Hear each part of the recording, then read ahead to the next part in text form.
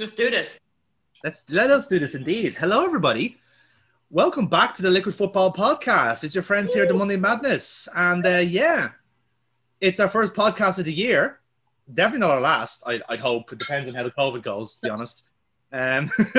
Welcome back to football, lads. Welcome back to the show. I'm joined as ever by Neil and Burkbot, who have obviously watched all the football that's happened in the last month, which is quite a lot, actually. I've actually watched a fantastic amount of football, I will admit. Yeah, I've just watched way too much fucking football. And I've way too much sport because I overdosed on football, the NFL. And I'm just looking forward to it now. And the NHL ice hockey kicks off in mid-January. Awesome. So that's going to be fucking great as well. So yeah, I'm going to be fucking totally sported out. This is going to be mad. Excellent. How about yourself, Burkbot? I have watched some football and I have watched some NFL, which is very unusual for me. But women's football has a winter break, so I've actually had half my commitments taken off me, so I've actually been able to catch up with a lot of football. Still, unfortunately, have not seen the Arsenal-Chelsea match because I decided I wouldn't, because I was having a socially distant dinner with my father, and we both agreed we didn't need any more misery. We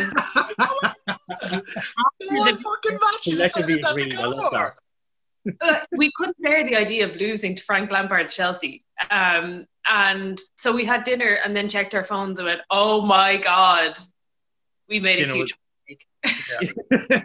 And then we got the cans out and we all had a lovely time.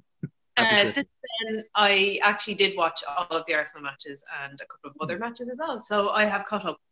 Excellent. I because my Christmas was kind of like being involved in the doing like the channel business for two different groups, and I had to go on like a full catch up of like highlights yesterday.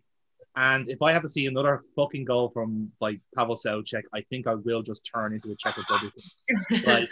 Like honestly, like I just got deja vu so many times from seeing like, oh, and Anwar El Ghazi has scored a goal, and Alioski has scored outside the box, and Souček has scored a late minute header. It's like, has the same game literally happened just 3 times and no one has noticed? Because it's just Groundhog Day football style, baby. Unbelievable, especially because like that was for the purpose of VAR wars as well. So it was a case of like, right, I am actually struggling to pay attention to this West Ham Everton match. Was there any VAR? I don't think so. I can't remember it, even though I've just watched it. I don't think there was any VAR. Yeah, there was quite a number of games that kind of like as you were watching them, you forgot you were watching them. So by the end, you were just sitting there going, "Did I just have like a mini stroke for 90 minutes? Where am I?" That was kind of the Stevens Day football, really. It was like, these are nice 4 blue chipper games all back to back. They were all shit. Oh, they were all total crap. I remember actually watching a lot of games on Stevens' day and thinking, I was like, well, I'm glad I'm not the only one hungover. Yeah. It was like, very obviously the players were clearly like, lads, this is bollocks. Well, they're probably all pre-COVID symptoms. Like they were all, after catching it, were just run down and just didn't have the energy to play properly. I was about to say that. I was like, well, I was going to say, as they're probably all depressed because they have had to isolate from their families. But as we'll get into later, not a whole lot of them did. No, quite a surprising number did not heed that warning. It was like the fucking like narrate, like Ron Howard should have popped up from Arrested Development going, Kyle Walker did not heed those warnings and decided to jail the 7 prostitutes. It's mad to watch kind of like the FA's response to the COVID thing. We probably might as well just get into the COVID response thing now. Might as well, yeah. It's mad to see the FA's response when you consider other leagues have been actually punishing players. Like the SFA, like the Scottish FA, have been handing out bans. Like they've been slanging bans left, right, and centre. Like it's mental. Like two Rangers players got 7-game bans there. Yeah, the other day. And the whole Celtic team are in Dubai on a warm running training camp, just absolutely not taking the fucking hint. Yeah, well, and actually, one of the Celtic players now he got a 3-game ban with 2 games suspended. You know, because he celebrated. Yeah, the 2 Rangers players went out to a party and came back. Obviously, they got papped on Instagram, and then the league went, no, Boom, 7-game ban. And that's, by the way, that's the league punishing them. Then they have to go back to their teams, and their teams have to fucking punish them. So, like, it's just fucking mental, you know? Like, I love their, like, faux philosophical take on it. It's just like, are you going to punish all these players who have met up with relatives over Christmas? Well, I mean, Christmas is a very difficult time for us all. It's like, answer the fucking question. Are you actually going to stick to your word? No, you're not, because you're chicken shits. Yeah, Guardiola was the main one. Like, he had a press conference there earlier on, like, and it was about, like, Mendy going on. Now, don't get me wrong, like, I would assume that that Guardiola's kind of in a similar vein to sort of like Wenger and Ferguson, in that publicly criticizing his own players is not something you really do. Like Wenger and Ferguson were notorious for, like, absolutely hair drying the fuck out of their players in private, but stick a camera in front of them at a press conference and they'd rather step in front of a bus than criticize their players. And so I get that. It's not something I'd do, but I sort of get that. So I imagine that Guardiola's probably not that lax behind the scenes with regards to players breaking COVID's restrictions. In particular, when you consider that Guardiola had to bury his own mother as a result of the fucking virus. Yeah, this is it. Like, but even then, still, like, they kind of just go, well, you know, it's a difficult time for players. Like, no, Guardiola's whole fucking press conference, it was kind of like a judge lest ye be judge not yes lest ye be judge. We shouldn't judge these players. I was like, you fucking stupid. Yeah, we should. Like, you're fucking, in particular, Kyle Walker, a serial offender. Like, he broke it back in May, broke it again, and as a result of the illness he had, the Everton game had to be called off. Yeah. So you're like, at what point are you gonna, like, turn around to go like, hey lads, you fucking wise up here. Like, this is bullshit. Like, yeah, like the sheer fact that you have to, like, apologize. In a sense, you're being an apologist for people just not taking the fucking hint. When clubs, like, all credit, like, most clubs in the league are trying their best to keep the bubbles working, and some, like Newcastle and Fulham, have unfortunately been struck down, like, quite viciously as well by it. Newcastle's still missing players, and who knows how massive. I think they have long COVID as well. Like, Sam Maximin has long COVID, and Lascelles. Lascelles. Yeah, he's got it as well. Yeah. You know, and that's like that's an unknown end for them. Yeah. Yeah. There's a very possible chance, when you consider how people have been suffering long COVID, there's a very possible chance that their careers could all be over. Potentially, yeah, because, like, lung capacity could be shot completely, and there's no real way to shake it off. Yeah, as they know of, yeah. And yeah, it's exactly the same thing. So it does make a mockery of things, especially when you are, like, a club, let's say like Fulham, for example, when you don't have the resources like Man City. And in a sense, you could argue, well, Man City have the biggest, like, have one of the biggest training campuses. You can make more social bubbles. You can do as many things you want. And regardless of how many measures they put in, it was just down to the stupidity of their own players not to obey the rules. And I know we're jumping in kind of to what I want to talk about later on, but in the Manchester City camp, it was then, announced that 4 of their women's players got COVID. And they postponed the match that they're meant to play at the weekend. And then it was revealed that, and actually, we were even speaking about it could have been cross-contamination at the training centre, because they share the same training centre. Like, that's unfortunate that the men's mistake has caused this issue. And the women, oh no. Can't blame the men on that one, Burkbot. But then we got it as well. Yes. Yeah, no, the players have all decided that even during tier 3 and tier 4, where travel is banned, Dubai is fine, because under the FIFA rules, they could go to Dubai under a business trip. So Katie McCabe for Arsenal actually put up Instagram posts of her in Dubai lying out on the beach. Business. And her excuse is like, I was going to talk to her manager. But as far as I know, her manager is her girlfriend's sister or brother-in-law. Yeah. Wasn't it 2 other Arsenal players as well? And the 3 of them didn't actually tell the club that they were going. McCabe, I think, they had told, I think McCabe kind of gave a little bit of warning that she was heading over and like, look, this is happening. But the other 2 snuck off. Fucking hell. And it hasn't been announced who those other 2 are. No. But one of the three have COVID, don't they?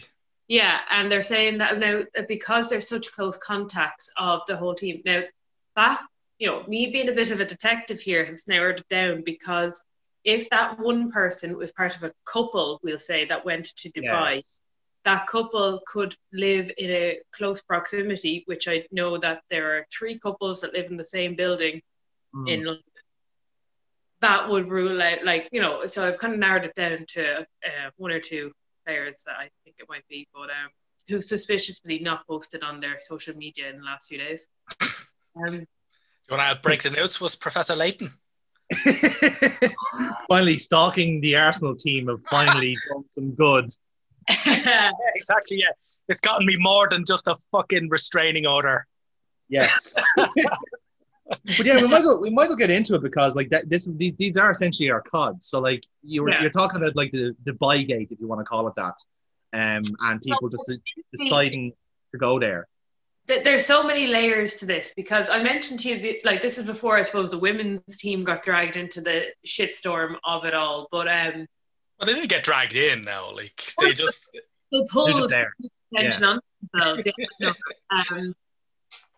But during the first lockdown, when football ended, that was shit. Like, people use football for so many different, I love watching football. I love analysing a match, and I missed it. And it was one of the things that I really missed. And it was not, obviously with my own sport being cancelled as well, I didn't even have the release of, or the kind of relaxation of just watching football. I had no sport whatsoever.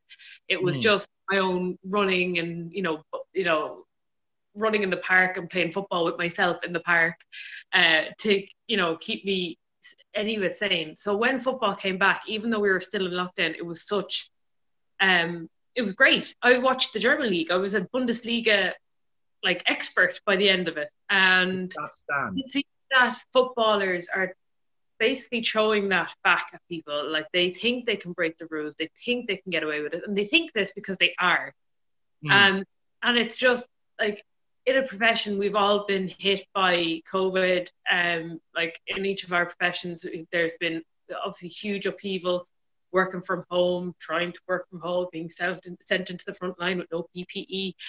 We've all been affected by this. And to see footballers where there's so much effort to keep the game going, even though it's not an essential service, they're just throwing it in their faces. And then, it's shitty. And then on the women's side of it, it was recently decided that only the first 2 tiers were elite. The WSL and the Championship were decided to be elite. So all the other teams that are still in the FA Cup, which is due to play at the weekend, they are not allowed to play because they're not elite. So those games have been postponed because they're not deemed elite, even though they would have been training over Christmas and stuff. And see, it's because of COVID. To see then 7 at least WSL players go over to Dubai for the crack. Never mind. I know there's been players that have gone home to their home countries and their home families in Germany or Switzerland. All of these things that, they're just throwing it in their faces, and it's not good for the image. And you've got Kyle Walker having his sex parties. Would you like to take a pattern on that one, if you pardon the pun? Yeah, Kyle Walker sex party. Sex arse party, maybe. Stuck in the borders of Brexit. It's not fair. It's not fair. But also the thing about it is that the clubs themselves aren't really taking it seriously. I mean, in particular, there's been actually a bit of a fucking social media storm around Palace, because we mentioned Fulham got they're getting the fucking shit kicked out of them in regards to COVID.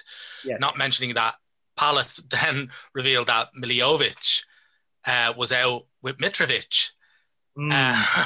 So you're thinking your club captain has gone out with for a fucking party with a member from another team who've had their last 2 games cancelled because they're fucking riddled with the plague.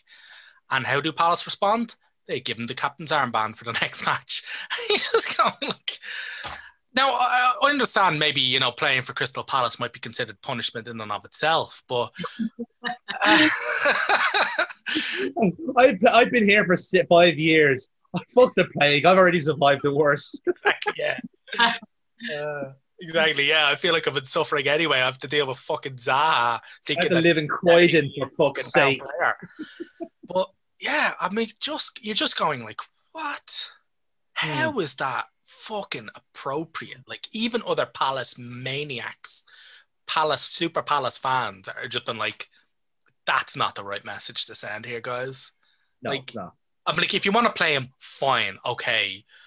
He's a bit of a talisman for our team. He's a bit of a rock. Right, you want to play him, great. Don't give him the fucking cap. Don't make him captain. Yes. Like, what are you doing? You fucking. How is that going to? What's the optics in that? How is it going to scan? It's not going to scan at all. Yeah. It's stupid. It's footballers and optics. I don't think. Yeah, exactly. Yeah. Right. Just like Willian, another Dubai. Oh. In fact, actually, funnily enough, he's been so bad for us. I was actually kind of glad he went. I was kind of hoping he got it. Not gonna lie, I was hoping he'd catch it in Dubai so that like we wouldn't let him come back. Like, no, you stay there for like. Him getting the virus has been has his kickstarted your season. It says a lot, really. That those 3 Arsenal women players went over to try and find Willian's mojo. Yeah. I think you've described a really rather horrendously niche porno plot there. I think it's more of a case of the Arsenal women trying to break his knees. Just like, yeah, fuck yeah. We can't afford 4 players. Fuck you. Now, if you want an Arsenal women's player to break somebody up, get Van Dunk on him. Van Dunk, yeah. Maybe she's one of like the anonymous ones, and she's been anonymized to protect the innocent or something. No, she's been anonymized to protect everyone else because anybody who outs her now is going to get fucked up. Yeah, she's gonna go like full Malcolm Tucker. Exactly, yeah, that's it, yeah. They're afraid to name her. Exactly, yeah. You what? Somebody tweets, one of the unnamed players was Danielle, and then suddenly they get 2-footed through a door. DAN. And like, no. The final scene in Pet Sematary when she reaches up through the ground. It was Dani Ceballos. Yes, it was that women's player. Get him, fellas. So yeah, that's our CODs are kind of injury. I also have a COD that's actually not COVID related. No, it doesn't count. It doesn't. No, completely not. But I think it's going to be a bit of a surprise actually, because my COD over the Christmas is Jurgen Klopp. Ooh, yes. I wanted to have a conversation about this for a while because I wanted to let it play out and see like what's kind of the reason for this. But obviously Liverpool are in kind of their annual slump, as it were, and now, in all fairness, not to slightly derail what you're about to say, because in all fairness, you're going to make a lot of good points, and I'm going to agree with a lot of what you say. But like when you say a slump, right? Yes. You've lost twice, only twice, right? Yes. You're still top of the league.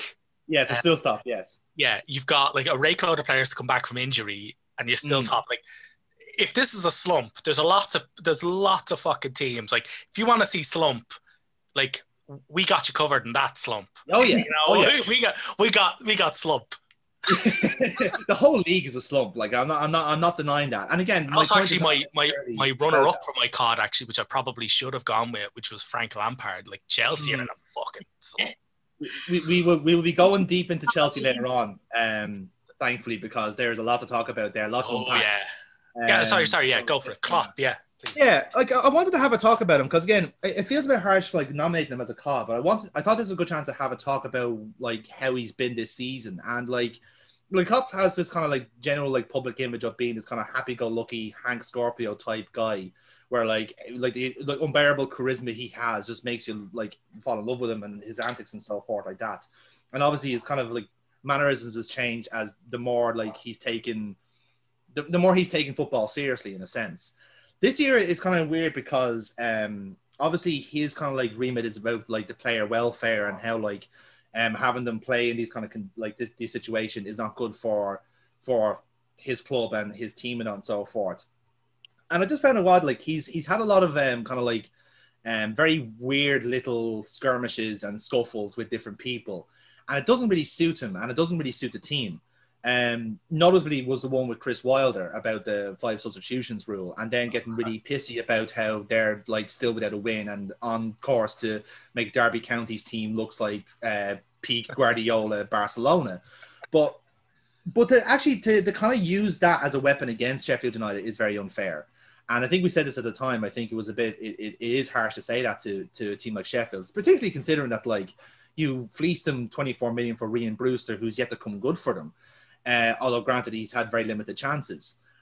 The other few ones I wanted to talk about were in the last few weeks where he's basically tried to rationalize like poor performances, like the one against West Brom, where they were like fucking Harlem Globetrotters in the first half, and then let Big Sam kind of like take advantage of the second. And in Newcastle, where they basically kept shooting at Carl Darlow and scratching their heads, wondering why they couldn't score a goal. Here's an idea: try and shoot past the goalkeeper. That's how you're supposed to do it. He's had a great game, don't get me wrong, but like try shooting around the goalkeeper. You know what I mean? Yeah, surely getting into a scoring opportunity where the keeper has no chance. Like at some point, you're kind of thinking, no, see this guy, right? The guy with the gloves on, he's actually good. Yeah, I know the people in front of him may not really give too much of a shit about stopping you running past them, but he's actually really good at his job. So you're gonna have to work when it gets to try. You actually have to try. You're going to have to put some effort in. And they're like, no, everything up. I think maybe it was kind of like a false sense of security trap rather than, offside trap. No, false sense of security trap where the players realize it's so effortless up till the run on goal. And then they're like, the goalkeeper's going to be the same. And then now he's fucking Dr. Octopus. Yeah, that's a good word to use it, because there has been a bit of a false sense of security at Liverpool. They've had this kind of like reassurance, which they've obviously developed since last season, that they do have enough class and skill to win games at a canter. And it's not like that this season, because a lot of clubs have found kind of shortcuts to our play.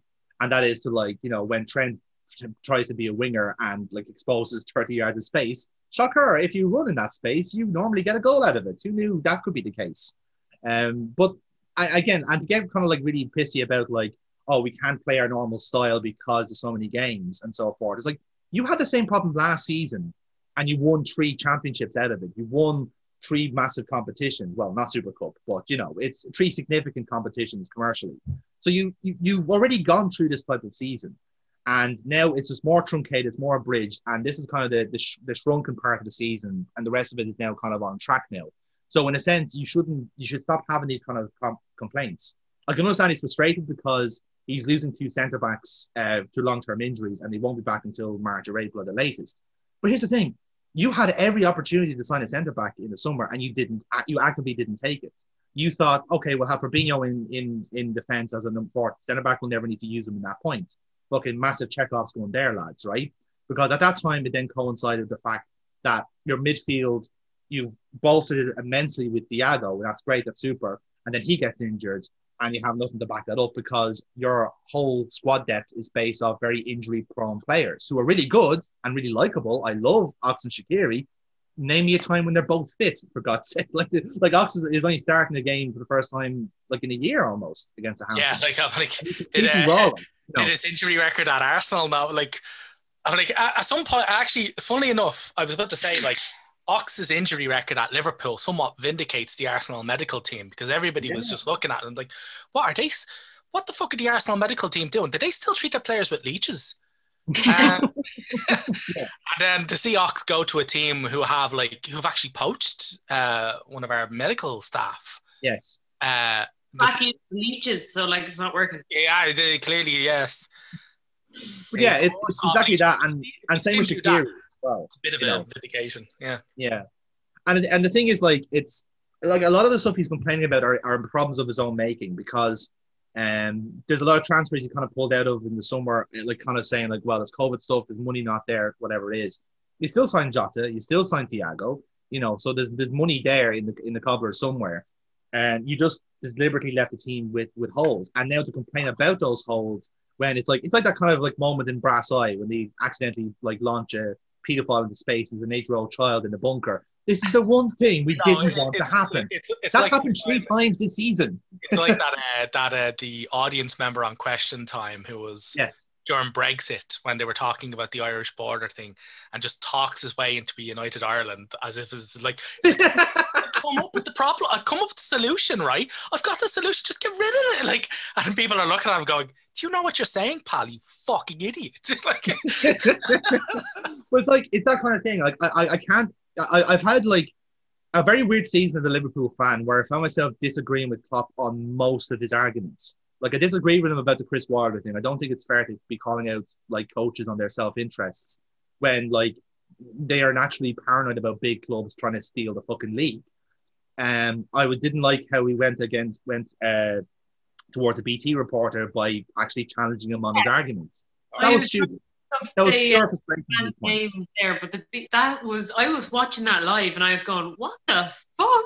None of it. Yeah, like literally everyone. And the thing is, like, Liverpool are not an exception to the rule. We're not playing extra games here. Man City are playing the same level of games as us. As is Arsenal are playing more. Leicester are playing more. Man United are now going to be playing more in the Europa League. You know, so we are not a special case anymore like we were last season, when we did have like essentially a 60-game season and we had to sacrifice competitions to make that work. We can't do that anymore, right? We can't have that excuse. And if you are complaining that you can't play your normal style and it's affecting you, it's your job to manage that. You have all these coaches and elite performers and like brand new training facilities to make that work. That the women are. Yeah, well, apart from the women, obviously. But again, why isn't there a men's World Cup, lads? Simple question. But the thing is, you can't. And I think what was the last one now previously was given out about Man United penalties. I was like, okay, I can totally see your point. Like, it looks like a crazy stat, but you know what? Leicester have got more penalties this season than Man United. Are you going to complain about Brendan Rodgers and that was funnily enough, much like Burkbot, I saw that one live and I went, did he actually say that? Yeah. I was literally looking because I was drinking whiskey at the time, and I just thought, shit must be stronger than I thought. Like, what the fuck? Like, I was half expecting to turn over the bottle and see paint stripper or something like that. Yeah, I can see why he's doing it. Like, I don't think it's that like Josie always has this tactic of like creating a storm in a teacup to diffuse away from the team. But what this is actually doing is just winding up the team more, of having this kind of woe is me, we're all like everyone's all against us type deal. It's just like, we're fucking better than this, lads. Come on. Like, literally, like you have been the Harlem Globetrotters all year and up until this point, and you have 3 wonky results against ultra defensive and high pressure teams, and then suddenly, and again, we'll probably have a similar result against Villa. I won't be surprised at all if we lose against Villa in the cup, because it looks like, again, for another year we're going to sacrifice the FA Cup for the greater good, which I fucking hate, by the way, because I love the FA Cup as a campaign. So when that happens, right, and then they go, well, we have to do it to survive in the league and the Champions League. It's like, no, you don't.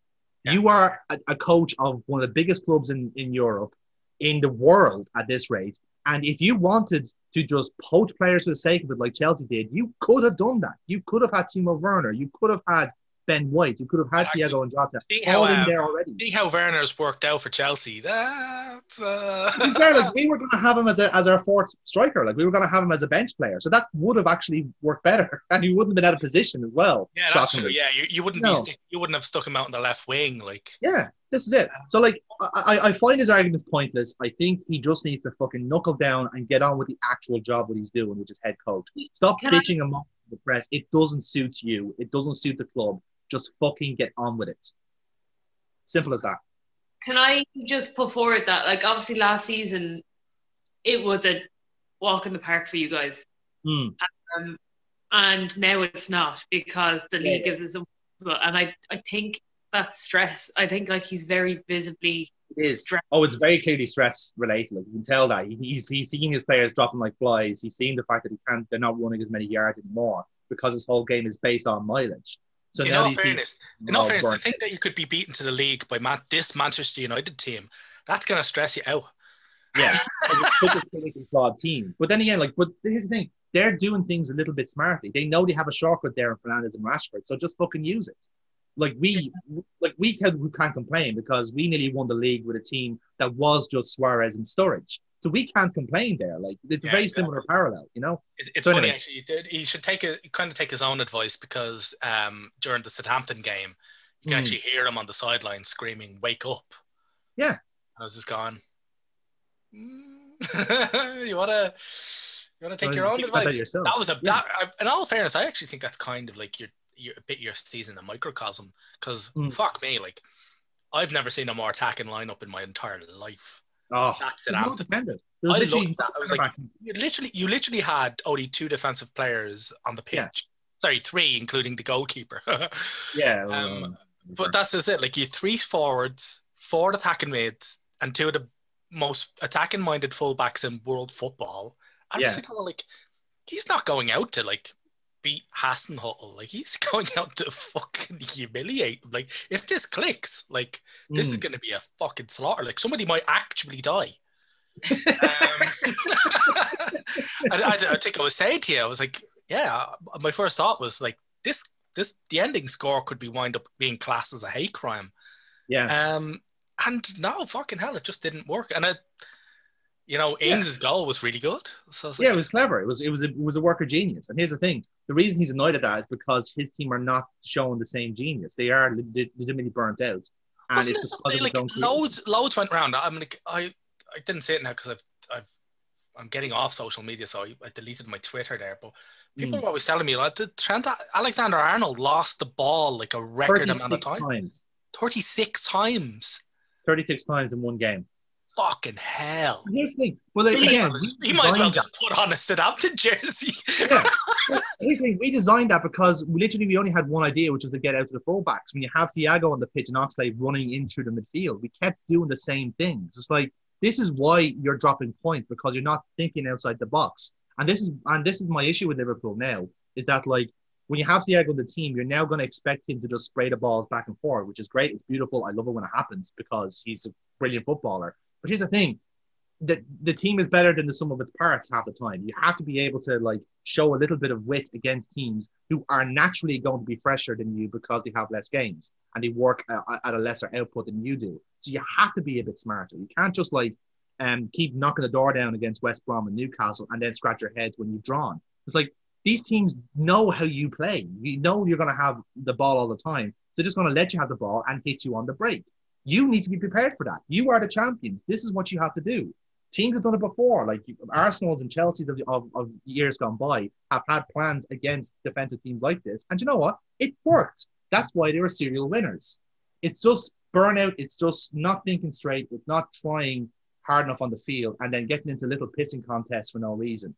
The priorities are all wrong. Just get back on the training field and think outside the box. Simple as that. Yeah, pretty much. Although, funnily enough, we aren't currently the Manchester City derby in the FA Cup. Oh, no, in the Carabao Cup is on. It's half time now. It's 0-0.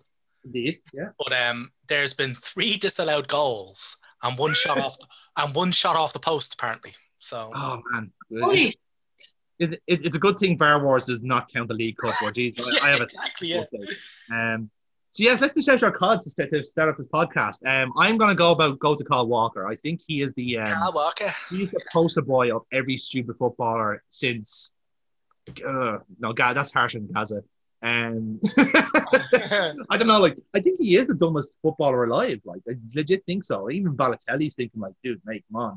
Yeah. Wasn't Balotelli not stupid? He was just mental. He was just mental, yeah. Like Kyle Walker, I think he actually just doesn't have a semblance of thought. Well, I'll go with the female footballer COVIDiots because it would be massively hypocritical were I not to, considering who I picked as a god and the reason.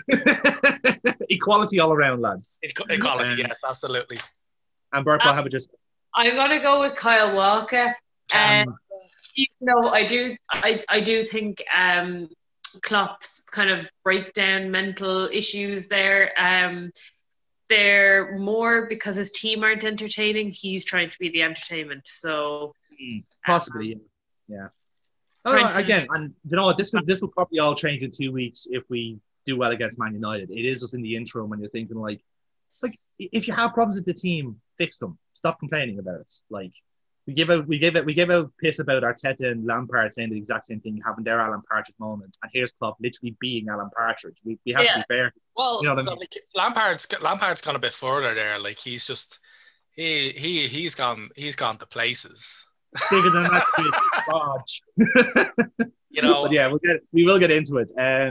Well, I'll dip in quickly so we can get these out of the way about VAR Wars. I've had to catch up on 7 match days worth of this, right? So I'm not going to go blow by blow. But shockingly, the last 2 match days have had no VAR interference whatsoever, which is wonderful. Shockingly, would you believe? So I'll tell you who's leading. Shock horror, it's Man United. But it's only by 2 points now, unfortunately. They had like 1 or 2 decisions against them at this point. But they're still leading. There's only a few teams that are still like positive on the VAR chart in a sense, but there's a few now that's well into the negatives. Wolves is on -3. I think they've had like 3 VARs in a row chalked off, which is crazy. Villa actually, sorry, no, it wasn't Wolves. It was Villa that's had a run of -1s before this, which was truncated then by a postponed game, which was presumably also going to be a -1, but they're on -4 at the minute. The other team that's -4 actually is West Brom. They've had 2 red cards and this little penalty in that time. So now they're -4, but still leading the way is Liverpool with a -5, which is significant because one of them was the game against Brighton, which was a -2. So yeah, that's not been a good time. So I suppose like the chart maybe like puts like weight onto like Klopp's suggestion of like referee bias, but it's bollocks. Just stop talking. Just get the team working. I'll also briefly mention about all the sackings in the P45 crew. First off, I'll give a brief abridgment on this. Fleetwood Town is still the P45 crew. There's still 2 kills. But in terms of the teams that have changed managers, Bradford City have a new one. They sacked Stuart McCall. AFC Barrow sacked their manager, David Dunn. Remember him? Used to be a Blackburn Rovers player. Yeah. From Premiership years gone past. Yeah, they sacked him. I suppose the most noteworthy one was West Brom sacking Slaven Village after drawing with Manchester City, which I think is hilarious. I have thoughts on West Brom. I hope they go down because of that, because Village did nothing wrong. He asked for more money, didn't get it, and they overspent on Diangana then by about 8 million, and they sold off his like best centre back Higazi to a Saudi Arabian club, and shockingly he kicked off about that. And the owners didn't like that and sacked him off for Big Sam. This really is Brexit. Yeah, over in China though. Yeah, he is. Yes, he is. He's the Beijing Guan manager now, which is great. So he gets a massive paycheck off that. So swings and roundabouts, I guess. And sticking with the W's, Watford, right? Watford are the bad ones. Yeah, they're in the Championship now. Yeah. Okay. They sacked their manager, what was his name? Vladimir Ivic. Yes, Ivic. Very generic name.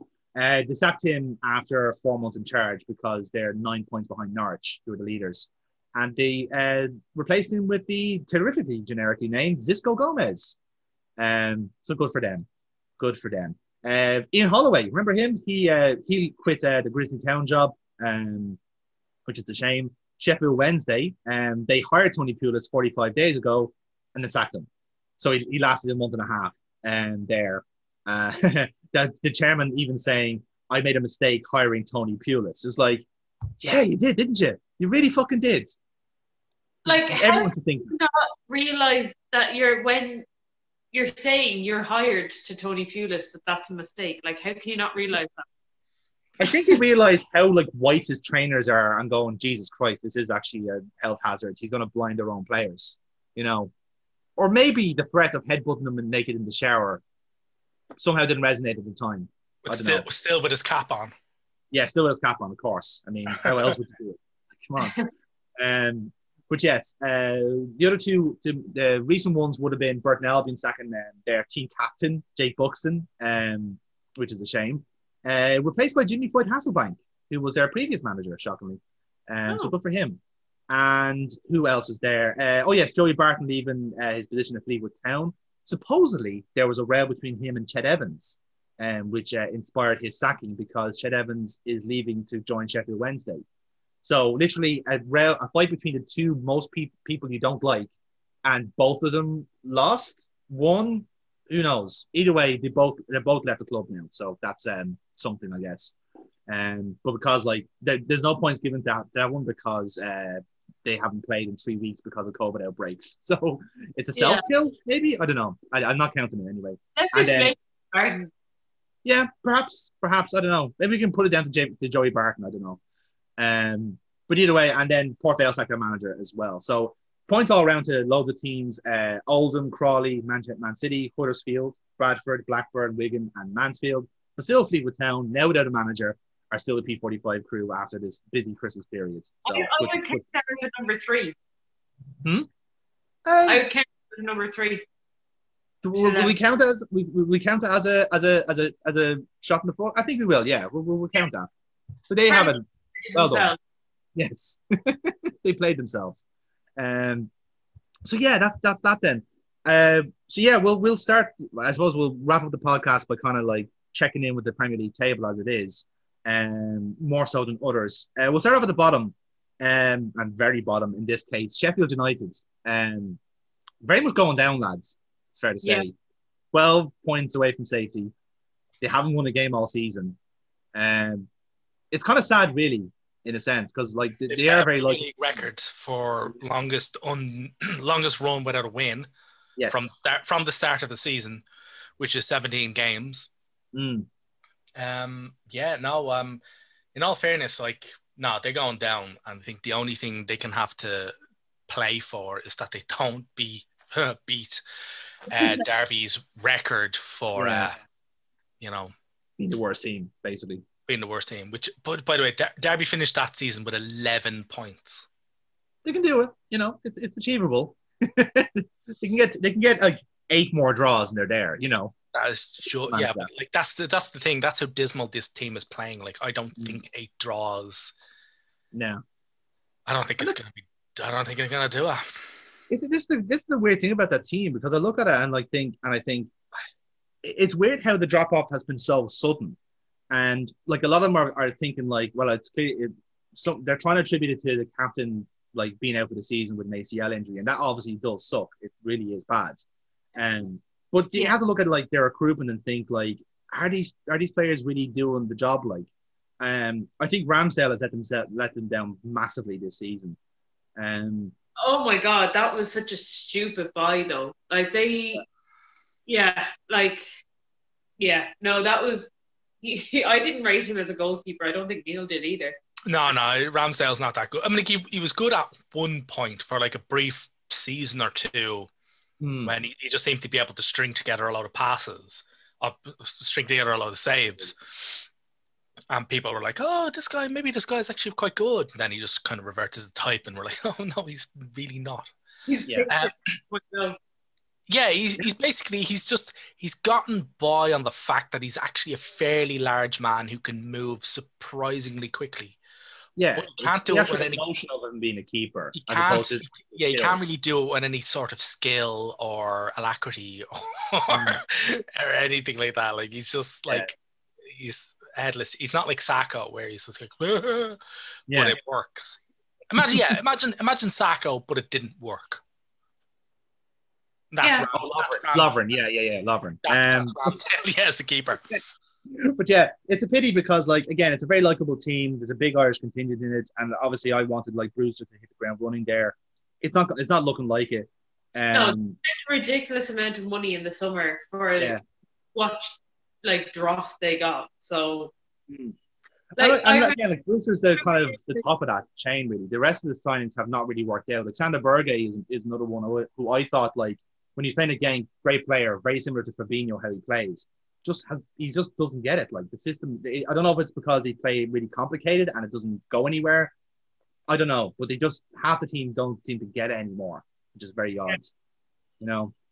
It's a pity. Unfortunately, they are going down at this rate. West Brom is a curious case because obviously we mentioned that Village was sacked and Big Sam is now back in doing his usual firefighter job. He could very well get them through, but at the same time, he's not. I was going to say, they just conceded 9 goals in 2 games. Not a good look, lads, I'll be honest. 13 goals in 3 games, I think you'll find. Very true, yes. It's just not going to... It's not going to work. Apparently, funnily enough, now that we mentioned, he wants in Mamadou Sakho and wants to try and get Tosun on loan. Yes. Over the January period, but I just don't see it happening. Like, no, it's just not. The thing is that like his midfield just goes completely fucking walkabouts. He's just they're not listening to. I think what was actually funnily enough when I was watching the Arsenal game. What a game! Yeah, that was a brilliant game. But in the previous games before that, and it kind of personified, it sort of calcified the thought in my head, in that the players really didn't want Bilic sacked. No. They actually all really liked him. It was just around with because yeah, exactly. Even the players were coming out and going, "Look, don't blame the coach for this. This is us just not doing what he's telling us. He's telling us the right things. We're just not performing." So sacking the popular coach, like it's just like there's a very real possibility that the players are just looking at Allardyce and going, "I'm not going to play for this guy." Yeah, you know. I think that was kind of after the second goal went in for us in that 4-0 win. They stopped. They absolutely stopped. After that second goal went in for us, I had to go change. It's like the first Arsenal goal you've scored in a long time, to be fair. Like, we will get to it, but yeah. But no, I like to allow Lacazette to score 2 goals against you is always a bad, like, marker for you. Oof. Oh, he's had a bit of a resurgence now. That's quite a... That's return of the lack. Quite harsh on Laka. I think he's pretty good. I think he's working in this. Actually, sorry, we'll get to Arsenal when we get to Arsenal. Yeah. What I would say is Laka likes to have time on the ball, and West Brom were like, "Here's a red carpet, sir. Have the time you'd like." Yeah. And it worked out well. Well, it makes a change from us usually rolling out the fucking red carpet to the likes of Everton. Which we will get to as well.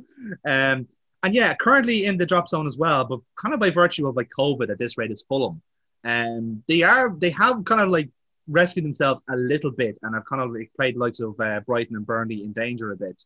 I have to say, like again, this is after like we've kind of played them and kind of seen them kind of firsthand what they're like. They're not a bad team, in fairness. Like they're like the players they've got in, the likes of Lookman and kind of redeploying Reed as a right back when he's meant to be a striker. Bit of a smart choice, in fairness, because like the team has a lot of wit. They're quite gritty in the center of midfield, and their goalkeeper Areola has been fantastic, like a really good goalkeeper for a change.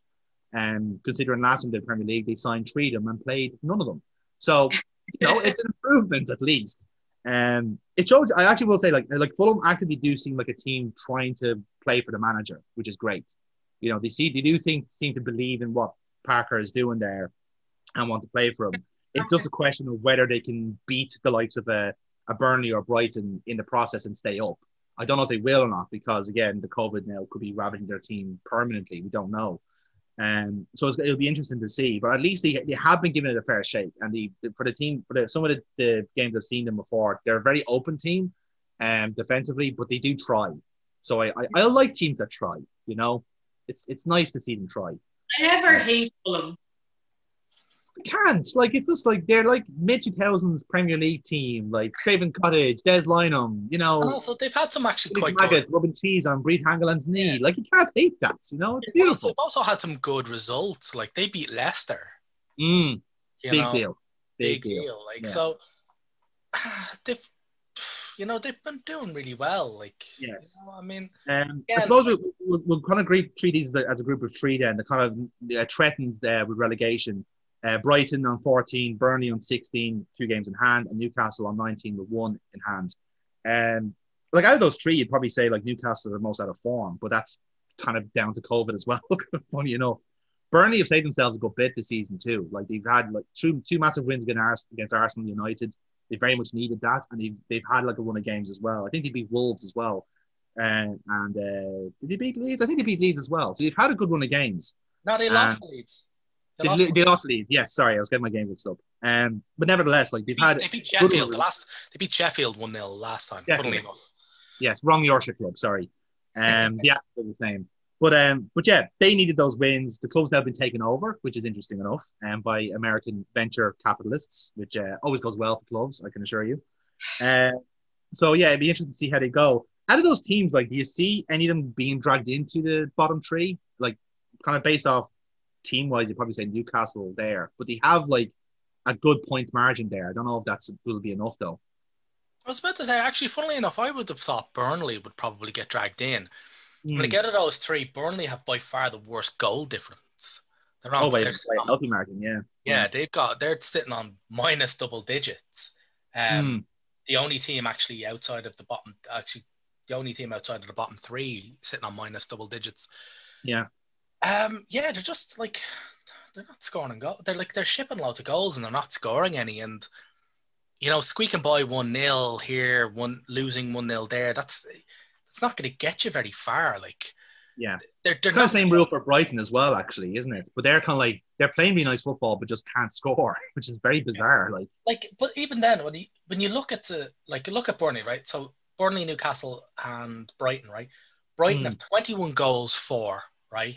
Now they've shipped 28, but they've scored 21 fucking goals. Newcastle have scored 18. Granted, they've shipped 26. Burnley have scored 9. Yeah. 9 fucking goals in 15 games. If I'm not mistaken, I think centre backs constitute for 3 of them. Yeah. There is no way that's sustainable. Can I just warn you here? I know 2021 is off to a rocky start as it is, but I just want to say right now that John Stones has just scored a goal for Man City. I don't think it gets any worse than that. The resurgence of John Stones is something I'm not here for. I just want to see this again. So it comes from a free kick. It's whipped in. Oh, he could be off, He could be off. That will make active. We'll see. That will make 4 disallowed goals in this game. I think he's on. He is on, but it's a case of whether they treat Mahrez as offside. I don't think they're looking at it. Because again, I don't have the audio on here. No, I don't know. It's a goal. City are leading. Excellent. So yeah, how about that? How about yourself, Burkbot? Have you any thoughts on these 3 teams? My thoughts is I'm not sad to see Burnley go down, but I would like Brighton to stay up purely because they have a decent women's team and they kind of put a good amount of effort into the women's team. So I want to keep that going. Yeah, I like Brighton as a concept. I like what they're doing there. On Newcastle, rather than fuck Mike Ashley. So if they go down, that would be grand for me as well. Yeah, exactly. We have to think of the small. Sponsor of Cork GAA, Mike Ashley. Let's not go there, please. We'll take that for the Liquid GAA podcast, which is coming out soon. But we'll treat these as 3 teams as well. From 14 to 12, Crystal Palace, Wolves, and Leeds United. Kind of a group of blue chippers in a sense. Palace have a very kind of likable team in fairness between Zaha, Eze, and the resurgent Christian Benteke. No, it's gonna stop you there. I like them. Wolves he nearly vomited onto the camera there, man. Are the teams from last season that I could never remember existed. Yes. Are the team I can't remember exist in this season. All right, that's fine. Yeah, just let's skip on. Okay, well, that's fair. That's fair enough. And Wolves again, kind of having that weird kind of flaw in the midfield we keep talking about, but they might remedy that by recalling Gibbs White into the team because they got him back from Swansea. So hopefully that might improve them. Because let's be fair, they are a bit out of place in 13th, has to be said. But of course, losing Jimenez will kind of account for a lot of that. Leeds are 12th. Again, the joint points with Arsenal at the moment. Again, they're just a fun watch. You don't know what you're going to get with them half the time. I'm glad to see them do well. Yeah, it's great. It's healthy for us to have a promoted team that's actually likable as well. An open team that actually do win. It's great. Except for Bamford. I do not like it. Yeah. I'm Bamford, baby. Well, if it's any consolation, like Bamford's only scoring like 1 or 2 goals now, whereas everyone else is scoring more. So it's balancing out a bit. He's reverting to the mean. Now that you've said that, now he's gonna revert to hat trick Bamford. Yes, exactly. Indeed. So in 11th place at the moment, just in touching distance of the top 10 is Arsenal, who have much like Jesus himself, has resurrected himself just in time for Christmas. I'm not a Catholic, I don't know. Either way, you're on a run, lads. You're on a run of wins. We're on a run of good play. I know we played well against Chelsea. I've watched the highlights of that match. The first half against Brighton was shit. The second half against Brighton was a lot better. And then West Brom, we were pure sex. Like, it was proper old Arsenal. Tiki-taka, devastating attacks. It could have been 7 or 8-0 like that. Yeah. Actually, it could have been double digits. Like, holy fuck. Like, there were so many like shanked shots, like in particular Aubameyang. There was one fucking particular one where you could just see where he was going for. He was going for far post, and you're just thinking, oh, he gets his foot around this. Like, we know he can. He wraps his foot around this. It's fucking in. And he hits it. And he doesn't wrap his foot around it. So it goes closer to the corner flag. And I'm like, not one for the highlight reel? No. Funnily enough, and also, like, we could have beaten Chelsea by much more. Yeah. Only for Mendy both simultaneously being incredibly stupid by passing directly to the opposition striker while 20 yards out of his goal. But also, managing to redeem himself by making himself so large, which isn't that difficult because he's a fucking huge human being. That he could save Lacazette's result in shot. So I think I'm really, really fucking, I'm happy with our last 3 because it gets us out of it doesn't get us out of the bottom half of the table, but it gets us out of negative goal difference. You're kind of chasing the pack now in this way, which is good. Sort of, but I think where it's going to come from, I think the fact, like, until they got drubbed by Tottenham 3-0, outside of the bottom 3, we had lost the most out of any fucking team. We have 8 losses, and even then, it's only Leeds that are joined with us now. They've 8 as well. The reason why we're still in with a bit of a shout is that we've won 7 of them. So, like, and it is the kind of nature of the league as well. In fairness, like, you have a lot of teams that have very similar records at the moment. So, like, the difference between, like, the difference between 14th and 6th is very, like, negligible. Whereas in other seasons, there would be, like, a fucking great wall between them. So, that's perhaps to your benefit this season. I think we've really, really benefited from having Emile Smith-Rowe and Martinelli come back into the fold. I was just about to make this point. Like, literally, like, you should be, like, throwing roses at the feet of Emile Smith-Rowe because he is the reason this team I am going to say I have been singing that boy's praises for years. Yeah. Whether it's been recorded on this podcast or whether it was just me salivating at his calves. He's another Jack Grealish, low socks, big calves motherfucker, like, you know.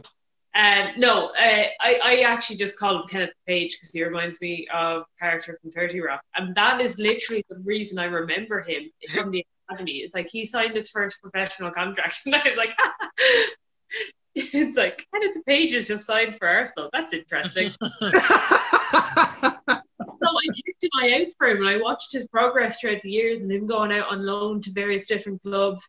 Not necessarily like keeping an eye on his match playing ability, but like kind of getting his stats and when he came back and started playing kind of a couple of Europa League games for us last season and then he got injured, I was like, well, that's very Arsenal. Like, he's very typically, but no, I think he's a fantastic player and he can be credited and I think is being credited by a lot of kind of pundits throughout the footballing world with our resurgence as an actual football playing team. Oh no, he's just like his passing, his movement, his forward passing been delightful. Yeah, he kind of suits the rest of the vein of the team in that him, Saka, him and Saka now, like, have come through the academy. So the fact that they've a kind of like almost telepathic sort of wavelength is not really that much of a surprise, considering that there's a high chance they've been playing together day in, day out since they were 14. Yeah. If have a chemistry there, and probably Willick thrown into that group as well. But Martinelli is just fucking slotted straight in there. Like, he's like, oh, these guys really want to fucking play. Yeah. And they're just running the fucking guts out. And the thing is that Smith Rowe was always a good bit of a talent, but he was just very injury prone. Yeah. And there was a really horrible notion that he might be another Wilshere, because he just kept getting fucking injured. Another Ramsey, which is kind of more his style of play. Yeah, pretty much.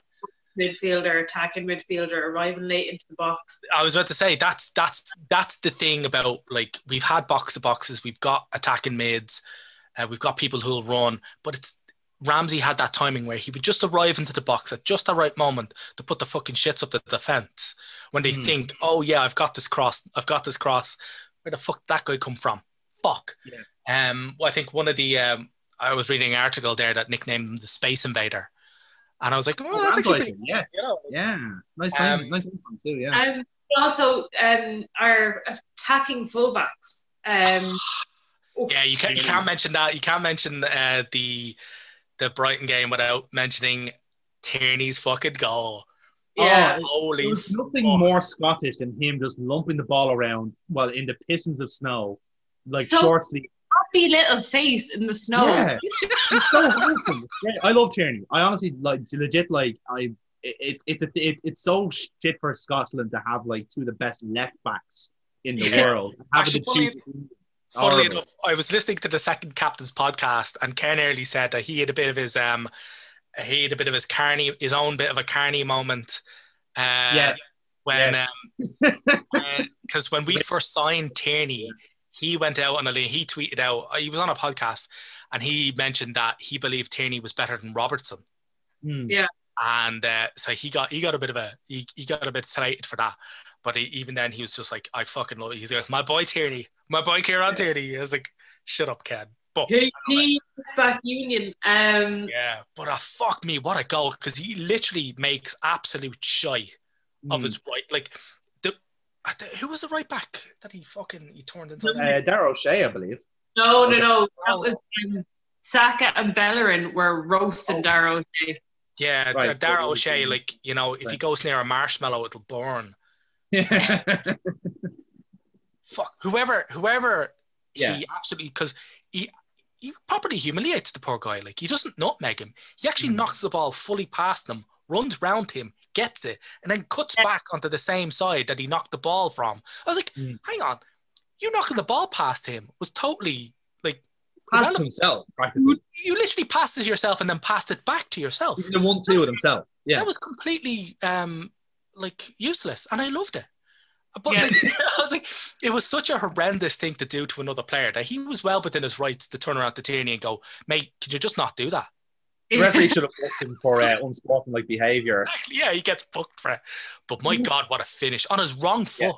Fucking hell.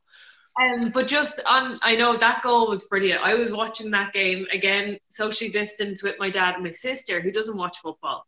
And she doesn't, but she would know Arsenal through kind of osmosis of being around me, my dad and me. And she was looking at, obviously, the goal, the Kieran Tierney goal comes up, and she goes, oh, that was good. And I was like, Katie. And she was, he in a shirt like Katie McCabe. And I was like, because she definitely started that trend. Yeah. She's like, is that a rule that the fullbacks have to tuck in their shirt? Because Bellerin started doing it as well, because Tierney kept doing it, so Bellerin's doing it now. My sister, as much as she's not a football fan, is a Hector Bellerin fan. Oh. Just like a kind of like a same fan base as kind of like Pablo Mari and Olivier Giroud. I mean, she's not here to answer these allegations, so we're gonna have to say yes, that is the case. Not much of an allegation. But no.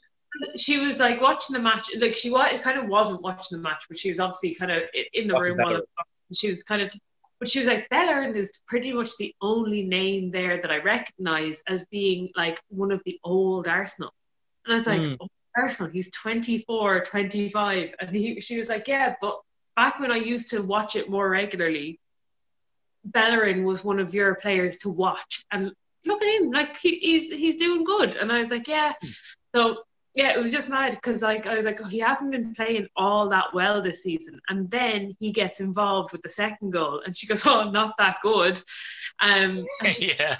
But I pointed out, I was like, I don't call Smith Rowe, I call him Kenneth the Page. So I was like, oh, look, it's Kenneth the Page. And she's like, oh, I totally get that. She's like, who's this guy? Talking about Saka. And she was like, wait, didn't think you liked Saka. And I was like, no, you're thinking of Xhaka. There's Laka. Yes. Very complicated. Who I have a love-hate relationship with. But yeah, no, she was like, oh, no. So she started watching it because obviously Bellerin was playing and he kind of was getting a bit more involved at that point. After the second goal, it was very attacking and it was coming down both of the fullbacks kind of getting involved. And yeah, no, she was like, Bellerin is very good. Like, I don't, and I was like, I think he's gone on, like, he's had a couple of bad matches, or not even bad matches, but like bad moments where he's been caught out for pace. Yeah. Yeah. Where that's an unusual thing to see Bellerin being caught for pace.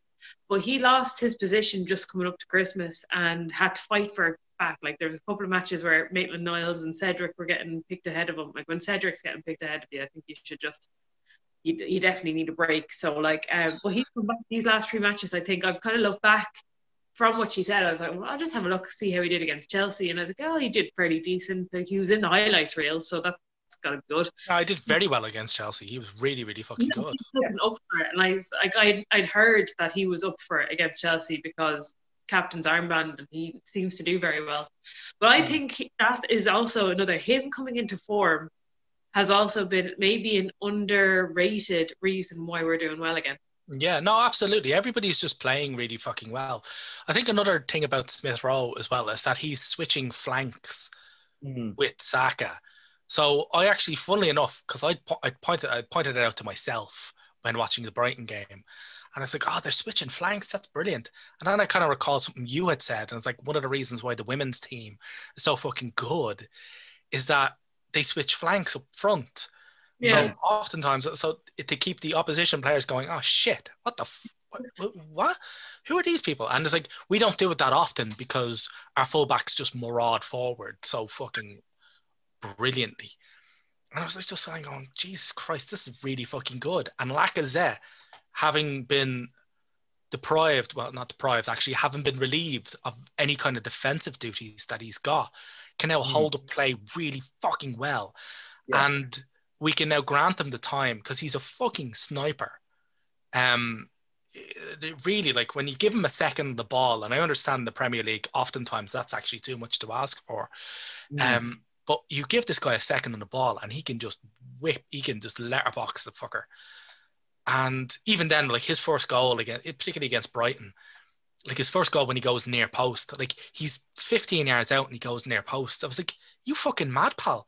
But he doesn't, because he knows he's screened. He looks and sees that he's screened by the opposition defender, and he just bends it round the defender into the far post. And we're going like, holy shit, man, you left the goalkeeper with no chance. Yeah, no, that was super. I think the word I kind of give Arsenal, like in the last few weeks, is balance. And a lot of it has to do with Smith Rowe, but it also has a lot to do with playing with objectively just decide, and thankfully not having to play the likes of Willian and Co every week, because they were like unbalancing the team, because they were kind of insisting on having the ball, but they weren't actually making any runs like towards goal or anything like that. Yeah. And I'm going to throw Aubameyang into this category because I don't think he really should be. Well, Aubameyang's got no much product, but he is still desperate for it. Like, you can see he was really trying. With Aubameyang, I don't. If he's playing out wide, you see, he's not. It's the same kind of issue I have with Werner. Where if you have him out kind of target going in and trying to find an angle, that's fine. Play him centrally. He'll still get the angle either way. You just have to play different shoulder of the centre back. When you have him out wide so much, what you're doing is, in theory, like making space for somebody else, and that will like open up for Lacazette or Smith Rowe or Saka, whoever else will run in on that.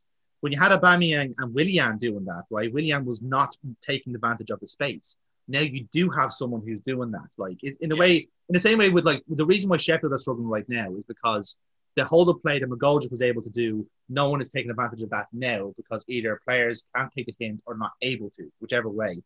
It's the same kind of thing with Arsenal, where you have, like, it's no point him hassling fullback and centre back on one side if there's no one in the pocket to take advantage. Now you do have that player, or you have players like it could be Smith Rowe or Willock that could do that. Likewise with Saka, because you have him playing kind of in the inside channel in the midfield. And Saka could play any position. I think. Like I'd say we could try goal instead of Rudiger. Yeah, his resurgence on the right, because initially Arteta started playing him on the right side, considering, which is pretty weird considering he's a left footer.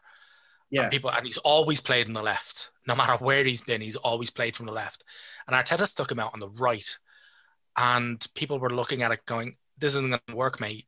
But it's really, really fucking worked because it's allowed him to dovetail with both Smith Rowe and Bellerin. So you've got those three guys running, and you're thinking, fuck me, man, that's some unbelievable amount of skill and pace. Yeah, because it's a game of triangles. Like, because if you had Smith Rowe there, see, he connects, or Smith or Saka in this case, he connects two different triangles that weren't there initially with Willian. So if Willian was there, like, he was always out of position, so there was no passing there. Yeah. Now with Smith Rowe and Saka constantly in position, you have a constantly gradual line. You always have Tierney on one side, and then the cleanup is Xhaka. So if it doesn't work, then Xhaka tidies with the ball, recycles it, and sends it out wide or sends it forward. Whereas when the reason why you were losing games like against Everton or Spurs is because you didn't have those chances. You didn't have anyone forward to pass it to. So you were always and that has been an issue in a lot of our matches. The forward passing has been such an issue where. And I pointed this out to you in our chats, like Xhaka has it's like nosebleed territory. Oh, I've gotten to the halfway line. Better pass back. But there's no option. There's no options. If he's being told to recycle the ball. Actually, no. A lot of the video has shown him that he has got the option. He just had to take the risk. Yeah. And the thing is, like, I don't mind players taking risks, and sometimes it not going. Like, if you're going for that through ball, and it goes straight through to the keeper, but it could have led to Aubameyang nicking it. Exactly. But you are on a break and you've got Aubameyang ploughing through the centre because this is the first chance he's got to pull in from the wing into the centre. And all he needs is a good ball towards the penalty area. Yeah. Give him the ball. Don't go, oh, no, I'm going to pass it back to Leno. Yeah. And that has been infuriating to watch. And it's not just Xhaka. And he has been a lot of it, but a lot of our midfield could be guilty of that. But having the midfielders that we've had in the last few games, that their last thought is to go backwards. Yeah, yes, has been a difference in our play. Yeah, the young players as well. I think it was quite telling in the post-match interview after the Brighton game. When Lacazette was asked about the young players, it's like, how are the young players driving the player? How's it feel playing alongside all these young players? And he's like, old, because he's just doing work that he doesn't have to do anymore. Like Aubameyang and Lacazette just sit up there, like mount a fucking centre back and just tidy up. But the problem is you can't have both of them doing that. This is where I think Arteta is coming into it. If you want to play Aubameyang centrally, you can't put Lacazette in there, because if you put Lacazette in there, Smith Rowe has to bench, and Smith Rowe's knitting everything together, so he can't be benched. No, but you can't drop Lacazette right now. He is our current league leading goal scorer. He's got 7 goals in the league. He also has our most shots on target with about 15. And now it's a question of Pepe and Willian. How can they possibly fit in? I think but I don't know what's going on with Pepe. I think we might look to move Pepe on. Because he was telling, we were 4-0 up against West Brom, literally cruising. West Brom, they just wanted to go home. And he brings on Willian. I was like, you're not even going to get Pepe a run now? On that, I thought it was because we were playing so well, there was any chance of Willian getting any sort of luck or that was the match to do it. And I think that's why he was brought on. That was literally my thoughts, because here's fucking Willian here. We're going to kick off is one of appearances obliging his contract or some shit like that. This counts. Come on, up on board, But he had a shot on target, which was his second shot on target of the season, for an attacking purchase. Ridiculous. But look, I think that was a case of Arteta hoping he'd nick a goal, a scrappy goal, and get his confidence up, and then have him raring to go in the next game. Pepe, he's doing it for us in the Europa League, but I think that's his level at the minute. And I don't think for opposition as well. Like that, this is the thing. Like in the Premier League, you do kind of have to have a plan. And in a sense, with the likes of Pepe, like he's a very good player in a vacuum. But the problem is that with Arsenal, it's a system, and you have to be working within the system.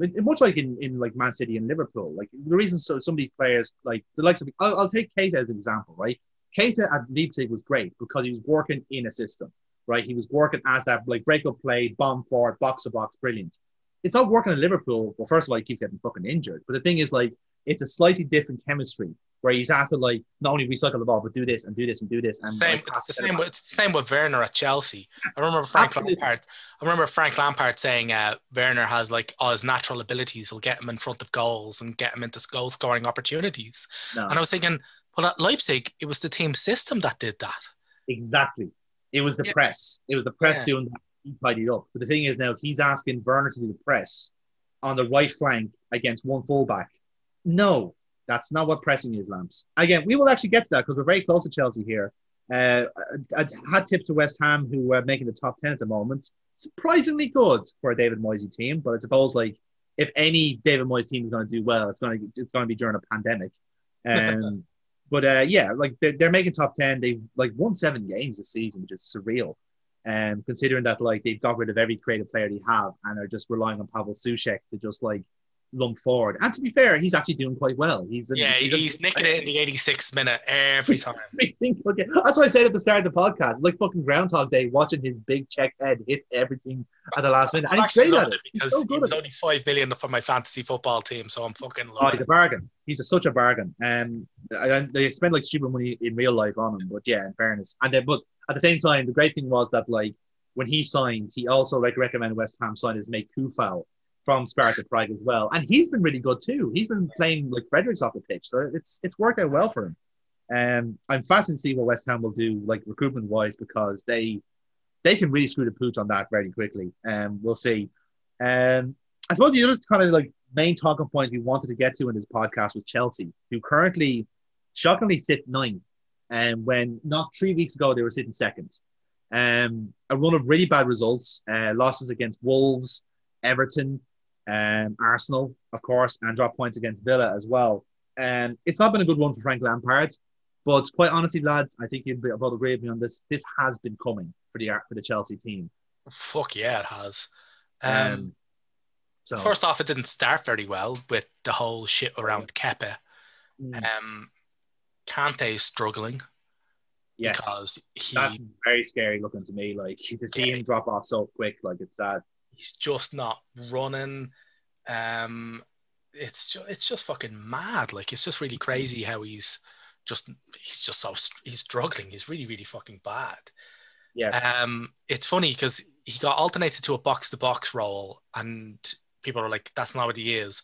But now, whenever Lampard plays him as a defensive midfielder, he's too fucking slow and he can't do anything. So he might actually be more suited to an energetic box-to-box midfielder role now, because it doesn't work. It's not really work. But I think he's going to get usurped by Billy Gilmore anyway. So yeah, it seems natural. Like it's funny because we were talking about Arsenal and how like the kind of young players have kind of reinvigorated the team. It's kind of the opposite in Chelsea, where now they are kind of obliged to play their signings more and give them more game time. But it's actually the case of like the likes of Giroud are actually keeping them afloat. Like it was thanks to Giroud they won the game against Leeds, and he scored the goal against Villa as well, which like arguably they probably wouldn't have scored otherwise. And it's so remarkable to me that like and Lampard, also I would argue that they would have won a lot more of the games that they wound up drawing or losing. I was about to mention it been on the pitch, because the crosses that they sling in, like Ziyech has a fucking wand of a left foot.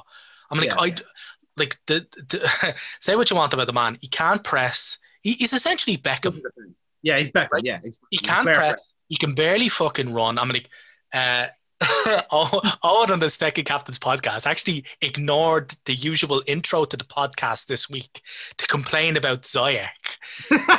Yes, he did. Yeah, didn't even introduce the fucking rest of the cast. He just went in on Ziyech, and he was because he pointed out that I think it was the third City goal, right, which came directly from a Chelsea. Yeah, right. So he goes, when Ziyech takes that free kick, there is 18 players on the pitch in front of him, basically closer to the City goal than he is. He sends the free kick in, it's garbage, it gets floated back out. And by the time the ball's in the Chelsea net, 15 of those 18 players have overtaken him. And you're just going like, he just like, what? And by the way, I was going mad. And because I was walking my daughter up the road, and I must have looked like a fucking madman because I was just laughing, literally laughing out loud listening to this podcast. But, so, yeah, no, it was just, I don't know what, like, there's no system or coordination to that Chelsea team, and it's just money, and it's not working. That are fast and attacking, that don't necessarily fit a system because there isn't a system. It's just like, get all the money on the pitch. Yeah. And see what happens, because if you're paying money, then you're paying for talent. The talent will get you through. And it's just not working at the minute. Because like there are leagues where, and there has been years of the Premier League where the money has gotten people through, like Man City. But they also had some sort of game plan as well. They had a system of football. I couldn't tell you what Chelsea's system of football is. The same way I couldn't tell you what Arteta ball was for a while. I'm starting to see it now. But like, I don't know what Frank Lampard's Chelsea are meant to play. Like, are they trying Route 1 football up to Giroud? Because that's probably their only bet at the minute. But they're not even trying that, because they're sending in huge amounts of crosses and he's not on the pitch. Yeah. It's like they don't want to admit that Giroud is a top striker there. Like I literally think Giroud could be into double digits of goals had they just fielded him. Yeah, absolutely. Now, in all fairness, I fucking loved Giroud when he was at Arsenal to a weird degree. Yeah. I think I just heard Burpot's toes curl. I think it was weird. Yeah, but with her, it's like that crazy girlfriend meme. It's like, hey. But no, like, Giroud was fantastic for us, and I just fucking loved him. And when he went to Chelsea, it was like a fucking dagger in the heart. But like, so I'm happy that they're fucking massively misusing him. Yeah, yeah, just like that.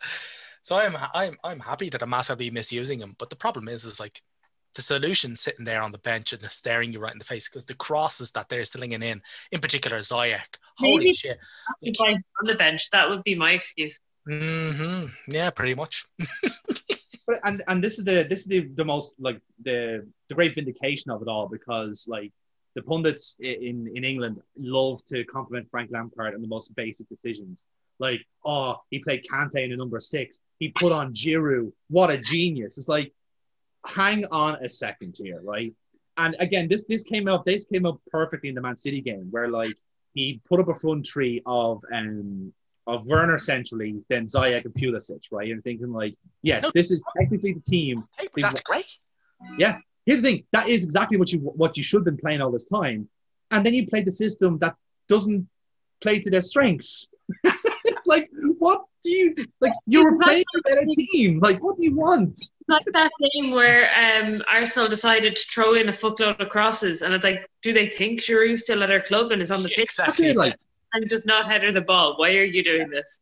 It's your stubbornness at this point now as well. Like, it's very clear that Lampard is trying to believe in this kind of nonsense of player development while also throwing the fuckers under a bus. Because I was about to say that as well. Like, you know what it is? It's that meme of your man shooting the guy in the chair and going, "What has happened here?" Yeah. It's literally just that as a team, because you have Werner who can't like finish his dinner. Havertz, 70 million, can't even get into the team. You have Tammy Abraham, right, who's like doing okay, but he's nowhere near as finished an article as Giroud. And again, if you are a team that wants to challenge for the title, maybe play the players who are in form and then try and do a different program for these other players. Mason Mount, his fetish for Mason Mount has to stop. Like, legit, actually, the fetish for Mason Mount generally has to stop. He's a very good player. He's a very tight player. In all fairness, I will admit, you'd be loving Roy Keane then, because Roy Keane went off on Mount. Like, he went full high pitched. Like, he went like. No, I heard the octave from face. Like, I heard him dog frequencies on Mount. I don't get it. Like, it's the fact that like Lampard sets up the team wrong.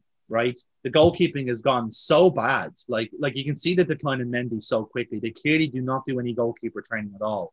In fact, I don't even know. His footwork's got it all. He's crap now with the ball. Like, only for the fact that, like, funnily enough, the only reason Lacazette didn't manage to lob him was because he'd managed to screw his pass so badly that he's actually quite close to Lacazette when Lacazette gets the ball. So, and as I said before, Mendy's a fucking huge man. And the problem is like, if Mendy had been further back, Lacazette would have gotten that ball around him. But only for the fact that Mendy was like right there, he managed to palm it away, and it was actually quite a decent save. Yeah. But I was sitting there going like, what on earth? Like, he can't kick the ball anymore. He can't even kick a ball. Yeah. Your goalkeeper has now lost the ability with the ball at his feet.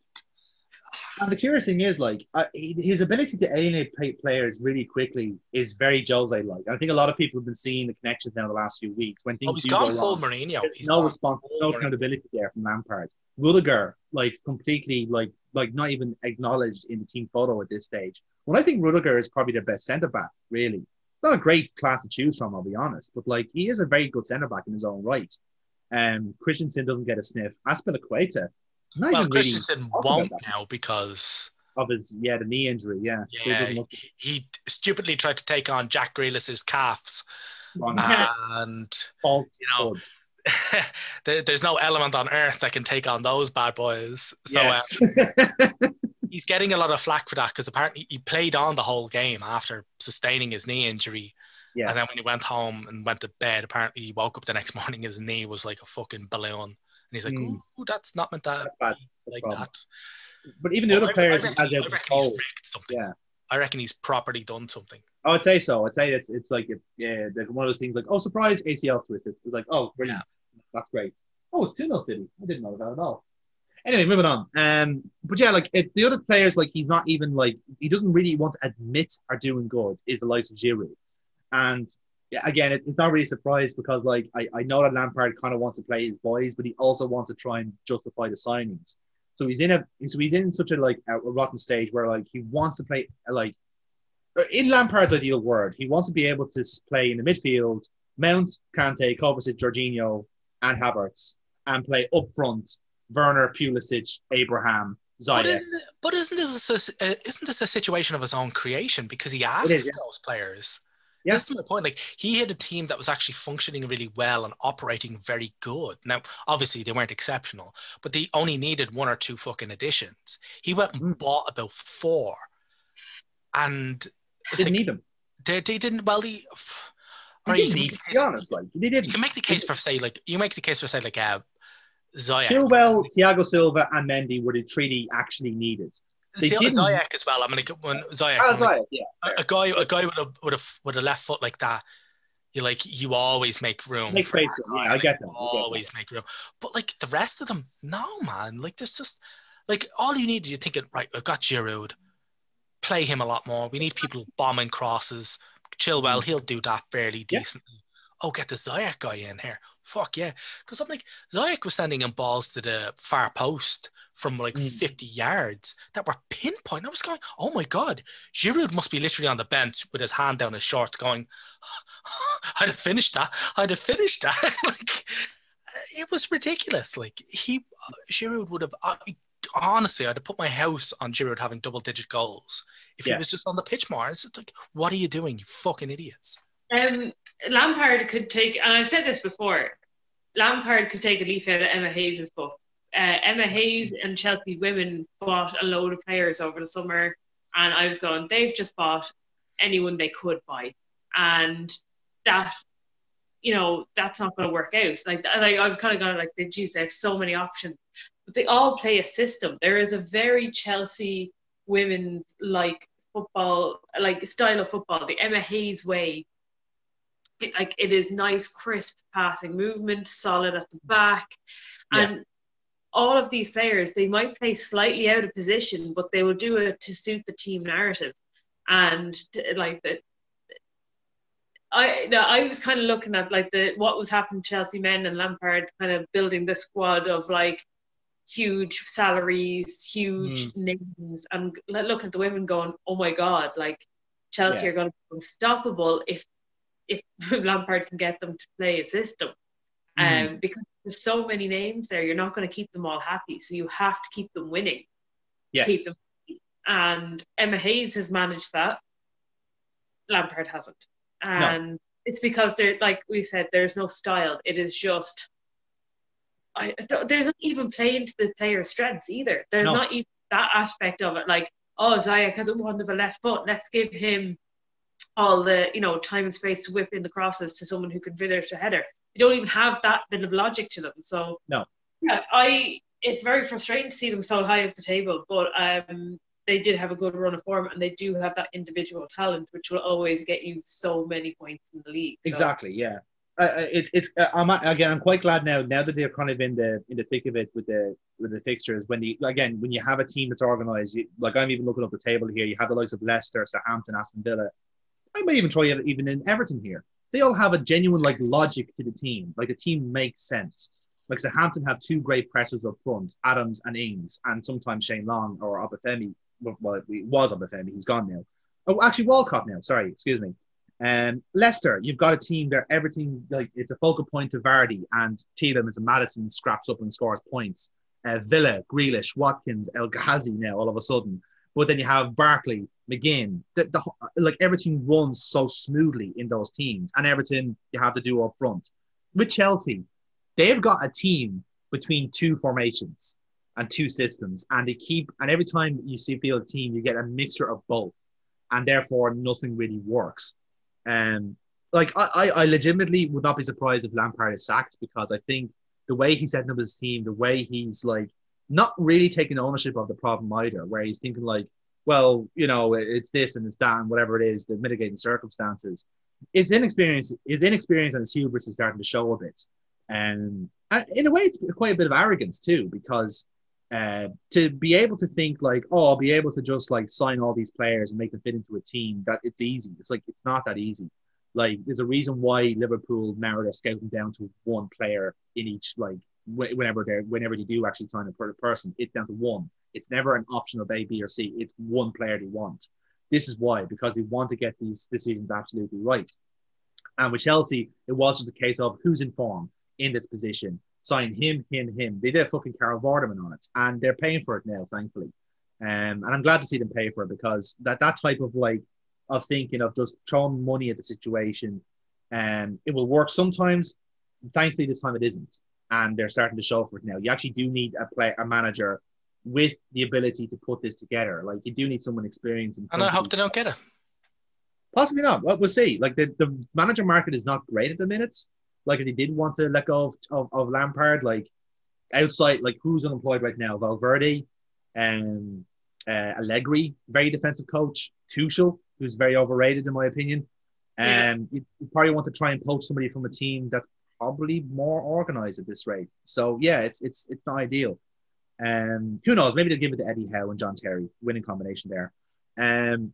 I mentioned I suppose the top 8. Then I mentioned Aston Villa. They're 2 games in hand, and if they win both of them, they're third, which is ludicrous. But they are a good team. I like watching them play. Bit of a dark horse, lads, for top 4, or will they boil off? What do you think? I don't think so. I think they'll depends on how they get through the Christmas period. If they can stick in and around maybe the top 8 by the end of February, they could be in with a top 4. Yeah, I think their games in hand are Newcastle and Man City. So, maybe a 3 point. One gimme and one. Yeah. We throw Southampton in that category as well. They're really good, but would they be a European contender? It's hard to tell. No, because they're totally, wholly reliant upon Ings, and granted, he's managed to somewhat overcome the injury problems which made Liverpool get rid of him. Yes. He's not ever going to be fully over them. And also now he's on the wrong side of time. Which, by the way, don't get me wrong. His finish, funnily enough, his finish against Liverpool was sort of proof. When you think of, oh, Jesus Christ, Danny Ings used to play for Liverpool. Why? That goal. That's why why they had him. This is my point of it, the outside the box thinking. Exactly, legit, player, we always credit when Firmino does a no look shot or does some sort of sexy fucking back heel. It's Ings can do the same thing. It's just that he's a bully. He'll smash his head through a wall to get the ball. Yeah, that's the thing. like results. Firmino's not going to fucking like shoulder a centre back out of position and then force the ball home, whereas Ings will happily fucking do that. He'd almost prefer to do that. Yeah. So it's been a very unpopular opinion I've held for years that we should have sold Origi and kept Ings. And I know the reason it's unpopular because of like what happened with like in the Barcelona game. Yeah, exactly. Yeah. Would Ings have done that? Probably not. Yeah. But the thing is, like, the logic is there. The reasoning is there to keep him. I reckon Southampton might actually grind up. They're doing really well. I think the best thing about Southampton is that Hasenhuttl is a fantastic coach. Yeah, he's been fantastic. And I wouldn't be surprised if they make Europa League. I really, really wouldn't. I'd like to see them in the Europa League because I think they at the very least, they'll make the playoffs. But the Europa League, the Conference League. Because that's starting up next year, so you might make that. I don't know if that's a good thing or not, though. Everton are kind of in a shout as well for 7th place. The Everton Cup is still in the grasp. But the question is always why is Everton? Yeah, I don't know myself, to be honest. They will still finish 7th regardless of like how the team is doing. It's hard, yeah. Mm-hmm. In these uncertain times, it's like to have something to fall back on, and Everton finishing 7th would be perfect. Yeah, absolutely. Let's talk about the top 5 then, because this is rather intriguing. You have Man City currently 5th because of the COVID breakout. So obviously the games against Everton and the one against Villa are still yet to be played. And you've got Spurs in the same level of points with a game extra. And they had a bit of a slump before Christmas, but are starting to kind of arrest that a bit. And of course they've off to Wembley now to beating Brentford last night. Leicester in 3rd, kind of where he should have been last season as well, like justifiably so. But again, only a point off the top as well. Leicester aren't going to stay there. They're losing too many games. Like, yes. Funnily enough, you look at that and you think, all right, then that's great. But then you think Leicester have lost 5 games, so you have to go down to 7th with Everton. By the way, to encounter another team that have lost as many as they have. Indeed. So I think that's what they, in terms of draws, they're not drawing as many as everybody else around them, which is good for if you want to leapfrog them. But they aren't converting those draws to wins. They're losing those games, and that's why I don't think I don't think they'll finish top 4. No, and again we have the kind of the top 2 who are on level on points, but like 2 teams in very different context in a way. You got Man United who are on, to their credit, on a very good run of form, mostly because of Bruno Fernandes and Rashford, and then Liverpool who are like still like woefully exposed in many areas because of like again kind of somewhat problems of our own creation. And like I like to hear what you guys think about this, because the next league match day back in the Premier League is these 2 facing off at Anfield, which is it's allowed to be cool. I like it. It should be good. Yeah. It'll be fun with both teams like desperate just to win penalties. Yeah, for different reasons. United will just come naturally to them. For Klopp, it'll be. Here, look. Can you imagine Klopp, the post-match interview with Klopp, if United win due to a penalty? He'll explode. He will actually pop. He will pop like a fucking overripe watermelon. I fucking guarantee you. Like, Jeff Shreves will be in a hazmat suit. He's gonna have to be, like, I swear to God, But in all fairness, like I can see like United are getting a lot of fucking penalties. Like somebody joked to me otherwise. It's like, Ole at the end of the season is going to be asked, Ole, you won the season. So outside of being awarded 187 penalties, how do you think he's managed to, So yeah, in particular, like the team's getting really, like Pogba's really fucking scaling new heights and diving. It's just, I think the team are slightly overperforming, and they'll just revert to type. They're sort of doing what Leicester did when they won the title, in that they're just taking advantage of everybody else going to absolute fucking shit. And I think that's how it's going. Like, yeah. It's surprising to see a team carrying so much dead wood perform so well. But then again, like it's only because of like ultimately 3 or 4 players in a sense, No, it's because of one. Yeah. I'd agree with that. And yeah, like I kind of mentioned it like kind of tongue in cheek earlier on, but it is kind of, there is a very familiarity with our Suarez and Sturridge season where we did nearly win the league. But the thing is, the reason we didn't was because the rest of the team weren't up to scratch. We didn't have the defenders capable to hold leads. No, it's because they're flipped. Well, I get, yes, like famously, yes, of course, that's clearly how it was. That's the only reason, Jonathan. It's not. It's not. It's because we were leaking goals like a colander. Like that's the Like if you look at the statistics, we drop points in other areas. Christian Bull happened for fuck's sake. That doesn't happen by accident. Like it will occur elsewhere. But in a sense, like it's for United, it's probably a nice thing for them to see them second. But I do agree with you in the sense that like it's a bit distortionary. If they keep on the run of form, like we said on this podcast before, the first team to hit the ground running at Christmas will probably be a championship contender, if not favourites to win it. And United kind of have done that by hook or crook or by penalty shouts, whatever it is. Like outside of like the likes of Liverpool, Man City, do you see anyone kind of challenging for the title, or is it still a 2-horse race? I think it's a multiple horse race. I think this is the most open the league's been in quite a while. Happening is there's like all these horses, but there's also a sniper up in the stands, and it's going to take out one of them. Yeah, there's an itchy-fingered sniper, and he's just like, I got all the spare ammo. Yeah. There's Homer Simpson. There's Homer Simpson. It's curious to see how like Man City will do, because they kind of do, again, the COVID has kind of wreaked havoc with them as well. But they also do kind of like behave now with no strikers, and it's kind of weird. I don't like it. Guardiola has to stop whatever he's doing. Yeah, he's desperate to sign a striker, but like they can't really get in anybody good. They're sort of putting all their eggs in a basket that's got Messi written on it.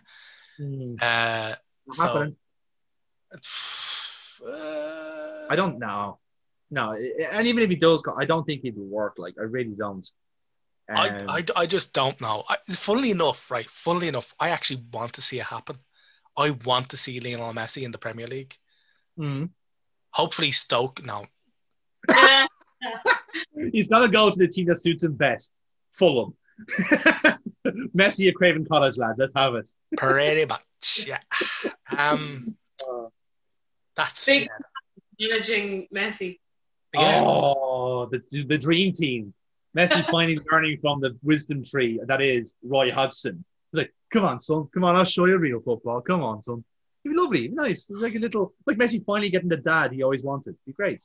Beautiful. It'll be a movie. We'll make it a movie. It'll be Messi and me. You how to do your taxes. No, he definitely big stamp. We need Harry Redknapp for that. It's like, let me introduce you to my accountant. Come here, lassie. Yeah. Come here. Here, boy.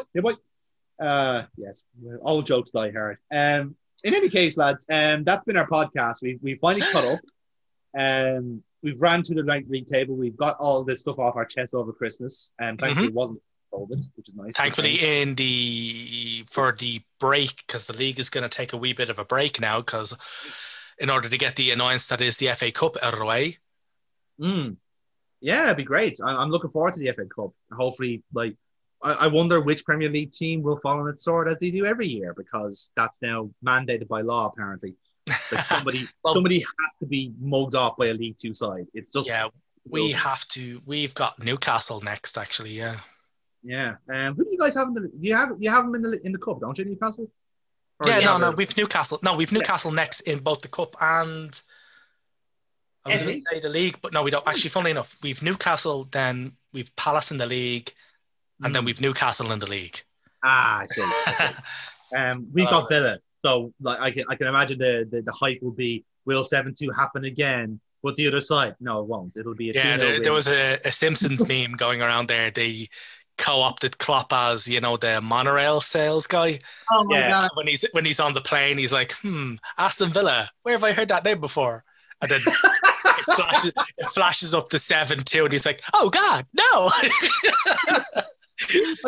Again, I hate that we're not going to take the game seriously. We're gonna field Minamino and then give everything for not scoring a goal. It's like, what do you expect of him?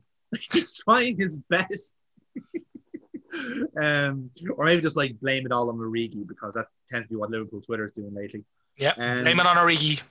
Blame it on Origi. Blame it on the boogie. No, yes, let's move on to that, lads. The FA Cup is coming soon. The Premier League will be back. By the time we meet up again, Liverpool Man United will have happened, and obviously the Premier League title will be settled by then because that's how it works. Absolutely, yeah, totally. Will Sheffield United ever win a game? Probably not. Go ahead. Yeah, exactly. So a new team will be in the top 4. My guess is Leeds. Who knows? Anything is possible at this stage. Will the league be called off? Because everyone's positive lately. It's not looking good. The numbers are increasing steadily every round. And now they're all traveling across the country to fight in the FA Cup when the lower leagues don't have routine testing in place until this week. Oh, God. It's shit, isn't it? Either way, lads, whatever happens, we'll be on hand to discuss it because we're in lockdown. We need something to do. So, we're in max lockdown. Yeah, proper lockdown. Yes. So yes, we're thoroughly excited to be within our 4 walls at all times. But yes, so lads, thank you very much for dropping in, Neil Burkbot. Always a pleasure to talk to you football about you. Any excuse for cans? Yeah, absolutely. And until next time, lads, please follow us on Spotify, like and subscribe, share it with all your friends if you want Smash to listen. the like button, bye. 3 Irish people rattle on about football for too long. And yeah, we'll be back with another episode in a week or two. But until then, lads, all you heard there was Liquid Football. Oof.